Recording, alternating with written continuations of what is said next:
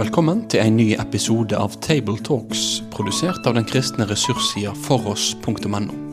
På foross.no får du tilgang til tusenvis av solide, oppbyggelige og korsforankra ressurser.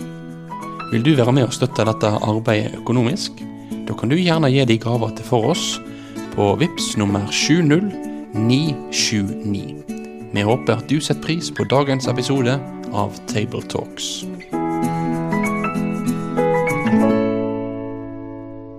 Velkommen til en samtale om prekenteksten på palmesøndag. Jeg heter Svein Granerud og sitter her sammen med Egil Sjaastad og Asbjørn Kvalbein, og vi har slått opp det som prekenteksten nettopp på palmesøndag i Johannes 12, og vi skal lese en lang og rik tekst fra vers 12, i Jesu navn. Dagen etter fikk folkemengden som var kommet til festen høre at Jesus var på vei inn i Jerusalem. Da tok de palmegrener og gikk ut for å møte ham, og de ropte, Hosianna, velsignet han som kommer i Herrens navn, Israels konge. Jesus fant et esel og satte seg opp på det, slik det står skrevet. Vær ikke redd, datter Sion, se, din konge kommer, ridende på en eselfole. Dette skjønte ikke disiplene med det samme. Men da Jesus var blitt herliggjort, husket de at dette stod skrevet om ham, og at folket hadde hilst ham slik. Alle de som hadde vært til stede da han kalte Lazarus ut av graven og vekket ham opp fra de døde, vitnet om det. Det var også folk der som dro ut for å møte ham. Det var så derfor folk dro ut for å møte ham, fordi de fikk høre at han hadde gjort dette tegnet. Fariseerne sa da til hverandre, der ser dere at ingenting nytter. All verden løper etter ham. Det var noen grekere blant dem som var kommet for å tilbe under høytiden. De gikk til Philip, som var fra Betsaida i Galilea, og sa, Herre, vi vil gjerne se Jesus. Philip gikk og fortalte det til Andreas, og sammen gikk de og sa det til Jesus. Og Jesus svarte, timen kommet, da menneskesønnen skal bli herliggjort. Sannelig, sannelig, jeg sier dere, hvis ikke hvetekornet faller i jorden og dør, blir det bare det ene kornet. Men hvis det dør, bærer det rik frukt.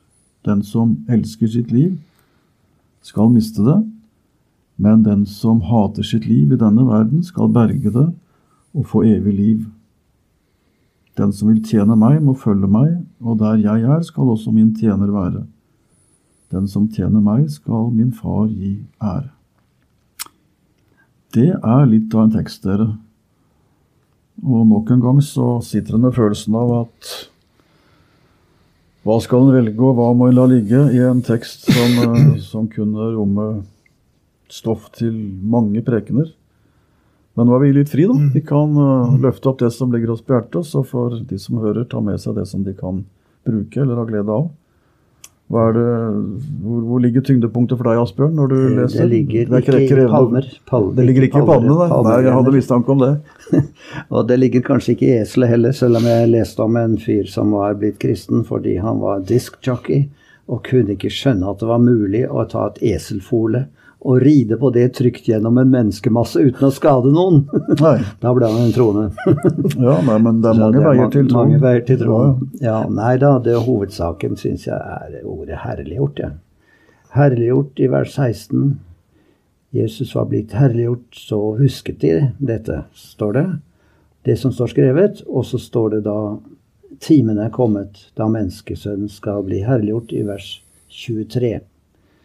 Altså det at Jesus blir stor, det hovedsaken her. Det samme som herliggjør, eller? Hvordan vil du bli herliggjort i en litt sånn traust norsk språkdrakt? Jeg tror det omtrent det samme, ja. Vi uttrykker det litt forskjellig, men herliggjøre jo aktivt at Jesus herliggjøre seg selv, eller herliggjøres av Faderen, og herliggjøre seg selv, bli herliggjort. Jeg vet ikke. Vi kan bruke det litt om hverandre, men det noe med herlighet, tyngde, vekt, glory, som de sier på engelsk. Det det som skinner fram her.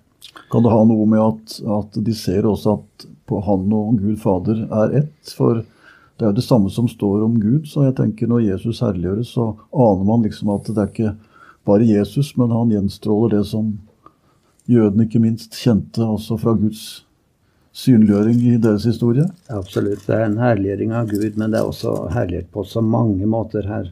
For eksempel det at her kommer det noen grekere, altså som hedninger da, ikke jøder, og som nysgjerrige, og de hadde vært vant til å gå til høytiden, og var nysgjerrige på hvem Jesus var, påsken og så videre. Vi vil gjerne se Jesus og møte ham, betyr jo det altså. Kan vi få det? Så fiksa Philip det, og Andreas, og det var i orden.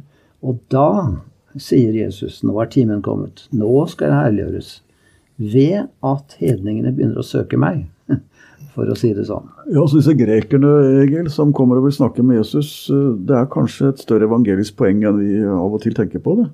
For da begynner jo løftene, også fra GT, om at hedningefolkene skal søke. Det begynner å finne sted. Ganske sikkert at det en frampek mot misjon, dette der da. Nå står det ikke noe mer om disse grekerne lenger fram, for konsentrasjonen blir om Jesus, og at han vetekornet som dør oppstår. Men vi kan jo ane det at de fikk et sånt første møte med Jesus som satte spor, og kanskje vi kan håpe at de i ettertid ble blant de første som tok det mange statister i Bibelen også, men de har en rolle som gjør at fokus blir på han som skal ha fokus, men de hører med. Men det mulig Asbjørn har rett, altså at timen kommet, da det kan skje at til og med grekere, altså ikke jøder, skal få del i evangeliet, men da må timen for Jesus komme først. Ja. Og det står i kapittel 13 og kapittel 17 om Jesu time. Og det naturligvis ikke 60 minutter det seg om her, da, men det punkt i hans framtreden som alt de andre kretser om, som det sikter imot. Timen. Uten den timen så ville bare Jesus ha vært en morallærer eller en dyktig person i historien. Spennende å lese om. Men på grunn av den timen her, så blir Jesus relevant også for grekere, altså, og for oss som sitter her. Det stort. Nå virker det som både Johannes og de andre evangelistene, de har på en måte ikke et skjema som så absolutt at ikke det lar skinne gjennom tidligere også, at Jesus kommet også for å ha et lys for hedningene. Ja. Kvinnen fra Sidon, og ikke minst den samaritanske kvinnen, som Johannes i nesten et helt kapittel, i kapittel 4.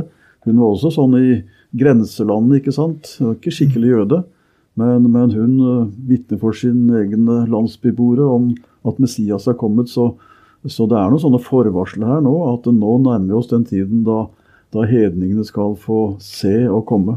Men inngressen her, da, det jo det at Jesus finner dette eselet og rir inn i byen, og det massevis av folk som der, fordi at det var påskehøytid på gang. Men det står jo lenger frem at det var grunnen til at folket gikk av i møte. Ja, for det har gått an å tenke seg at det kom en mann på et esel for litt spesielt, men det bryr vi oss ikke om. Men det var fordi at han som sitter på det eselfolet, han har vakt Lazarus opp av graven fra de døde, og mange kunne vitne om det. Det klart, det sånt ryktes. Det ryktes, sånt ryktes. Ja. Og derfor blir palmesøndag en sånn folkebegivenhet. Men det jo noe som vi støter på mange ganger i evangeliet, at ryktet om han spredte seg rundt omkring, står det. Jeg preker av og til om det, at det holder rykte om Jesus levende, det en viktig del for Guds folk. Snakke om han sånn at ryktet brer seg. For når ryktet var det, kvinnen ved brønnen også gjorde, hun fortalte noe som gjorde at de skjønte at dette må vi finne ut mer om. Så sånn sett så skal man ikke snakke det ryktebæring når det gjelder det gode ryktet. Nei, og så det jo så masse forventninger om Jesus da, og mange som spriker i ulike retninger. Ja, han hylles jo her i begynnelsen at her kommer han som Israels konge, roper de altså. Men så slutter det med at denne kongen kommer med sin programerklæring, så å si. Han avslutter en presskonferanse, som en sa, med å si at hvis ikke hvetekornet faller i jorden og dør, så blir det bare det ene kornet. Men hvis det dør, bærer det rik frukt. Med andre ord, dette det jeg nå skal inn i. Slik skal jeg bli herliggjort, ved å være et hvetekorn som dør og går til grunne på en måte. Men det for at det skal bære rik frukt, og vi ser det allerede nå når disse grekerne begynner å spørre etter frelsen, så det en begynnelse. Så det som han sier, løft deres øyne og se, åkrene allerede modne. Han sier ikke det her da, men det den triumferende holdningen. midt i det at han sier, nå skal jeg bli herliggjort ved kors og lidelse og død. Det sterkt. Ja, det sterkt, fordi at og det sånn spennvidde i det her, altså han kom som oppfyllelse av kongeprofetier, der det også knyttet makt til. Men så sier han da i noen kapitler etterpå her, at mitt rike ikke av denne verden. Så det å tenke seg at Jesus skulle være konge for å bli en politisk aktør, sterkere enn både Biden og Putin, altså det misoppfatning.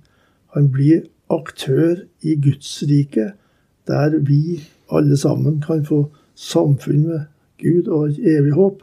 Og da måtte han gå veien om korset, og da kommer dette vetekornet som faller i jorden og dør, og vokser opp igjen og blir mye frukt. Ja, det viktig å tale om det her, for igjen så, dette har vi snakket om flere ganger i våre samtaler, og la det gamle testamentet få kaste lys over det som skjer. For det gamle testamentet kan det. Når vi leser disse ordene fra profeten og andre skrifter i GT om han som kommer. Vi tenker vel helst at jødene, de kjente ikke disse profetiene annet enn som løfter om en Messias som skulle komme med ytre makt. Det nok ikke riktig. Jeg leste det siste at det var også mange jøder som hadde forventninger også om en Messias som skulle være en som opprettet Guds rike i en langt mer absolutt forstand. Men fariseerne, sånn som de tegnes her, og ofte rundt Jesus, så har jo de helt tydeligvis andre forventninger. Så det var da som nå tanker om hvem Jesus var og hva han skulle gjøre, som trenger hele veien å korrigeres av at livet, det kommer ved at noen dør for at et nytt liv skal få leve. Så Jesu herlighet, at han forherliges, som du sa, Asbjørn, den springer fram av at vetekornet dør, men så kommer det opp mange fold der hvor det vetekornet ble lagt i jord. Så det jo dette som palmesøndags store budskap, at de som ser en enkel kar fra Galilea rinne på et trelldyr med troens blikk, så får de se noe mer. Det jo ironi nærmest her da, når den sier seg imellom, står det. Dere ser at dere ikke oppnår noe. Underforstått, vi må gjøre større grep her for å få kvittet oss med den. Se, all verden løper etter ham. Det var det de opplevde denne palmesøndagen da. Og det forsterket liksom ønsket om at nå må vi jammen få kvittet oss med denne personen, så ikke han overtar hegemoniet her. Og dette skjer jo en tid hvor det var en del både profeter og folk som stilte seg fram i lyset i samtiden og forsøkte å fange oppmerksomhet. Så både romerne og de skriftleide var jo opptatt av at de skulle få bort sånne selverklærte furstentaster, og de ville gjerne kategorisere Jesus der for å få ham vekk. Så de forstyrres veldig av at han skal komme på det viset her. Ja, det jo et forbilde, eller forutsigelse av de som i dag også vil bli kvitt Jesus. Altså, han skal ikke fram i det offentlige livet i det hele tatt, for all verden løper etter ham. Nei, vi må stanse det. Og han Kaifas ble jo en slags profet uten å vite det, at det bedre at en lider og dør enn at hele folket går til grunne. Nå må vi stoppe dette. Og det var jo Lazarus-oppvekkelsen som hadde skapt en sånn røre og en bakgrunn for dette. Og så kunne jo disiplene sagt nå, Jesus, nå har du virkelig PR-en på din side. Du har folket som hyller deg, nå kan du utnytte dette. Du ser du har masse motstandere, men hva vil du gjøre? Så sier Jesus, nei, nå skal jeg bli herliggjort ved å være et såkorn som dør. Wow, for en kontrast. Det jo en kontrast også at han ikke bruker hest, men esel. Tenker på den barnesangen som rimelig å foreslå, kanskje, hvis det barn til stede på palmesøndag på møtet. Hvorfor valgte du en eselfole, Jesus? Du kunne jo like gjerne valgt en hest. Så det dobbeltheten at her kommer han som kongen og hylles, og samtidig kommer han på eselfole, altså som liksom ingenting da. Se din konge kommer sittende på en eselfole. Det profetert om det i Zakaria, og det det som da disiplene i ettertid kommer på. Ja. Og det rimer jo med Jesaja-teksten også, om at han ble ført bort som et lam for å slaktes. Det er ikke herligheten og makten som er i forgrunnen, men det er offringen. For hvis ikke hvetekornet legges i jorda og dør, og hvis ikke offerlammet slaktes, så blir det ikke noe nytt liv. Så her er vi på kanskje det mest avgjørende punkt i forhold til hva som er evangelisk tro og forkynnelse. Hvis Jesu død for våre synder forsvinner, så er det ikke noe hvetekorn som ligger og spirer. Ingen settpotet som gir nye poteter. Ikke noe nytt liv som spirer fram. Så det å sette strek over, eller la Jesu død for oss bli skjøvet bort i ytterkanten, det får radikale konsekvenser for hva evangeliet er. Tenk på det som Jesus ofte sa før palmesøndag, at de ikke må si dette til noen.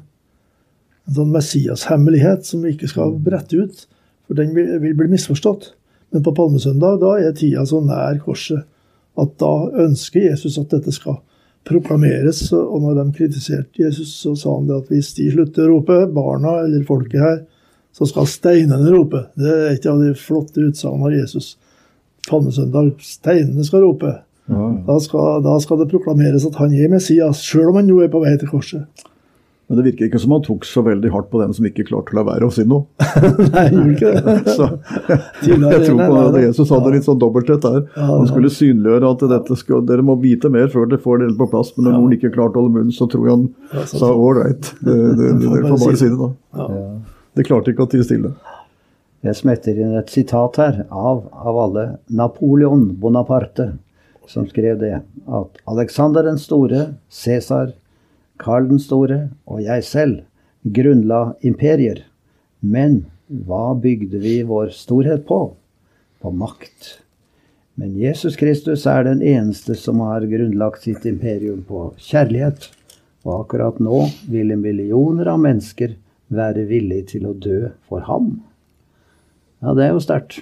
Men det er jo det vi ser i dag. Det er noen som helt ryggesløst bygger et imperium på makt, også i verden i dag. Trusler, terror. Og så har Jesus bygd det på kjærlighet. Og det er slik han viser sin herlighet. For det var en kjærlighet som nådde helt i korset og døden. Og selvutslettelsen for sin egen del. Ja, for vår skyld. Det var for oss han døde.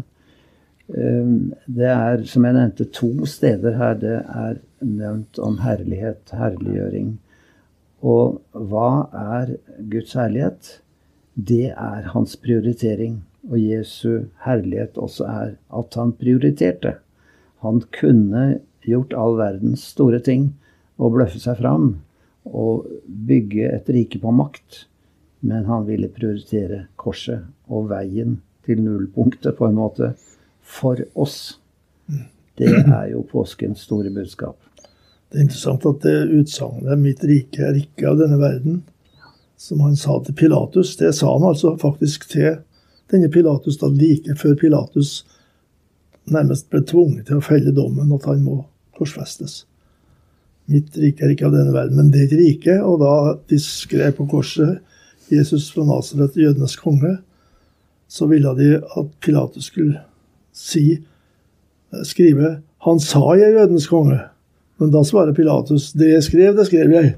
Da slett den foten ned, og da har han forstått bitte litt av hva det vil si at mitt rike er ikke av denne verden, for her henger det en på et kors og dør, og allikevel er den som er fredsfyrsten, kongen i dette nye riket, som ikke er av denne verden. Jeg synes det er litt oppbyggelig å lese også om disiplene. Ja, det står at dette skjønte de ikke med det samme. Ja. Dette kommer igjen også på annen påskedag, når de sliter litt med helt å få på plass når han kommer, både Emmausvandreren og de andre, og Peter som litt i forkant ikke kunne skjønne at Jesus skulle dø det hele tatt. Det er litt greit at evangelistene lar oss få ane at disiplene slet litt. Jeg tror det er jo en ren gjetning da, med at kanskje de vil hjelpe oss alminnelige bibellesere til å ane at dette krever tid. Det er ikke sånn at dette faller på plass. Jesu disipler, de måtte ta sin tid før de skjønte hvorfor han måtte lide og dø, og at det var nødvendig. Emmausvandrerne hadde hørt han preke, men de hadde ikke fått det på plass. Det tok sin tid. Ha tid før de forstod at dette for alle. Ja. Og Jesus måtte undervise dem fra det gamle testamentet at sånn det skrevet. Og så gikk lyset opp for dem mer og mer. Så det liksom litt greit å høre, tror jeg, at det ikke alt som blir klart med en gang. Det lov å være litt underveis, men vi som leser nå, vi får jo den hjelpen som disiplene ikke fikk, for vi får sett dette i sammenheng med en gang. Og det har disiplene selv bidratt til ved å gi oss evangeliene, så at vi får se den store sammenheng. Men om man skulle slite litt og tenke at dette her, det går ikke opp for meg med en gang. Vi i godt selskap, men da får vi gjøre som disiplene gjorde da. Være der hvor Jesus og så får vi lytte. Så kanskje det går opp etter hvert. Det flott at det går an fortsatt i dag å komme og spørre kristne, Herre, vi vil gjerne se Jesus. Du vil ikke se Jesus. Det går jo på mer enn det å hvem det liksom av de alternativene vi har rundt omkring oss her. Det går på å se hva han og hva han betyr. Den som ser sønnen og tror på ham har evig liv, sier Jesus selv. Det har vi, helt på tampen, har vi noen grekere i dag. Altså det noen som vi skulle øve oss i å se litt nærmere rundt oss, som kanskje går med en lengsel, og kanskje også språkbruk som vi burde gjenkjenne litt mer, som kanskje uttrykk for at noen faktisk interessert. Selv om mange vender ryggen, så det, tror jeg, en del som, uten at de sier det for tydelig, egentlig skulle gjerne at vi ønsker at det kom en Philip som kunne vise dem veien til Jesus. Kanskje vi skal bli også litt flinkere til å se om det noen som vi kunne ta med og si at her han. Ja, og så det jo lett å tenke på denne teksten som at Jesus her på vandring til Jerusalem, og det skjer store ting, og disiplene hører et bibelord, og de skjønner ikke at nå blir det oppfylt, som de pekte på. Men det vi kan si også, han vandrer ikke bare forbi, nå kommer han til deg. Han kommer inn og vil gjerne komme inn i ditt hjerte og vise sin herlighet i ditt liv. Og det ikke nødvendigvis en herlighet at du skal få en stor lykke og glory omkring deg, men du skal få møte ham som din venn og frelser, følge ham når livet går både opp og ned, og veien fører hit og dit. Men det fantastisk å være en kristen og følge Jesus fram mot evige liv. Og det å kunne vitne slik for mennesker, det også et tema vi kan ta fram på en palmesøndag. Vi har foreslått den sangen «Jesus kommer til et hjerte». Etter sånn preike, altså, vi synger mannsgruppa i Ytre Enebakk. Nå gjør litt reklame for den. Såpass, ja, kanskje vi må få med dere en gang og synge for oss. Se, han kommer ærens konge enda en gang just til deg. At forkynnelsen vår kan henvende seg til den personen da, som som en greker, altså. Vil du palmer eller torner kaste foran på hans vei? Det blir ikke valg der. Du stilles overfor Jesus. Det godt vi fikk litt poesi på slutten. Da tror jeg du kan neste opp. Jeg bare nevner også at Philip han fikk med seg Andreas. Og det et ørlite poeng for meg. Det veldig ofte at Jesus sender dem 2 og 2, og vi ser at de sammen. Vi som synes at det krevende både det ene og andre i Guds rike. Det ikke få ganger vi aner at de gjør det 2 sammen. Og det også et lite forbilde. Philip fikk Andreas med seg, og så gikk de. Så dere, da har vi ikke stått med palmegrenene sånn i bokstavelig forstand, men vi har nå stått der og sett. Og så aner vi at når vi ser dette med troens øye, så ser vi en frelser som kommer også nå, for at vi skal se ham og følge ham. Så vi ønsker lykke til, både dem som skal preke, og oss alle til å ta med oss dette budskapet. Takk for nå. Da vil vi si takk for at du valgte å få med deg denne episoden av Table Talks, produsert av den kristne ressurssiden foross.no. Driftinga og utviklinga av nettsida vår, den avhengig av gode og trufaste støttespillere. Vil du gi en gave til dette arbeidet? Da kan du gi den via Vips nummer 70929, eller så kan du besøke foross.no for mer informasjon om å kunne bli en fast giver. Ha en god dag videre.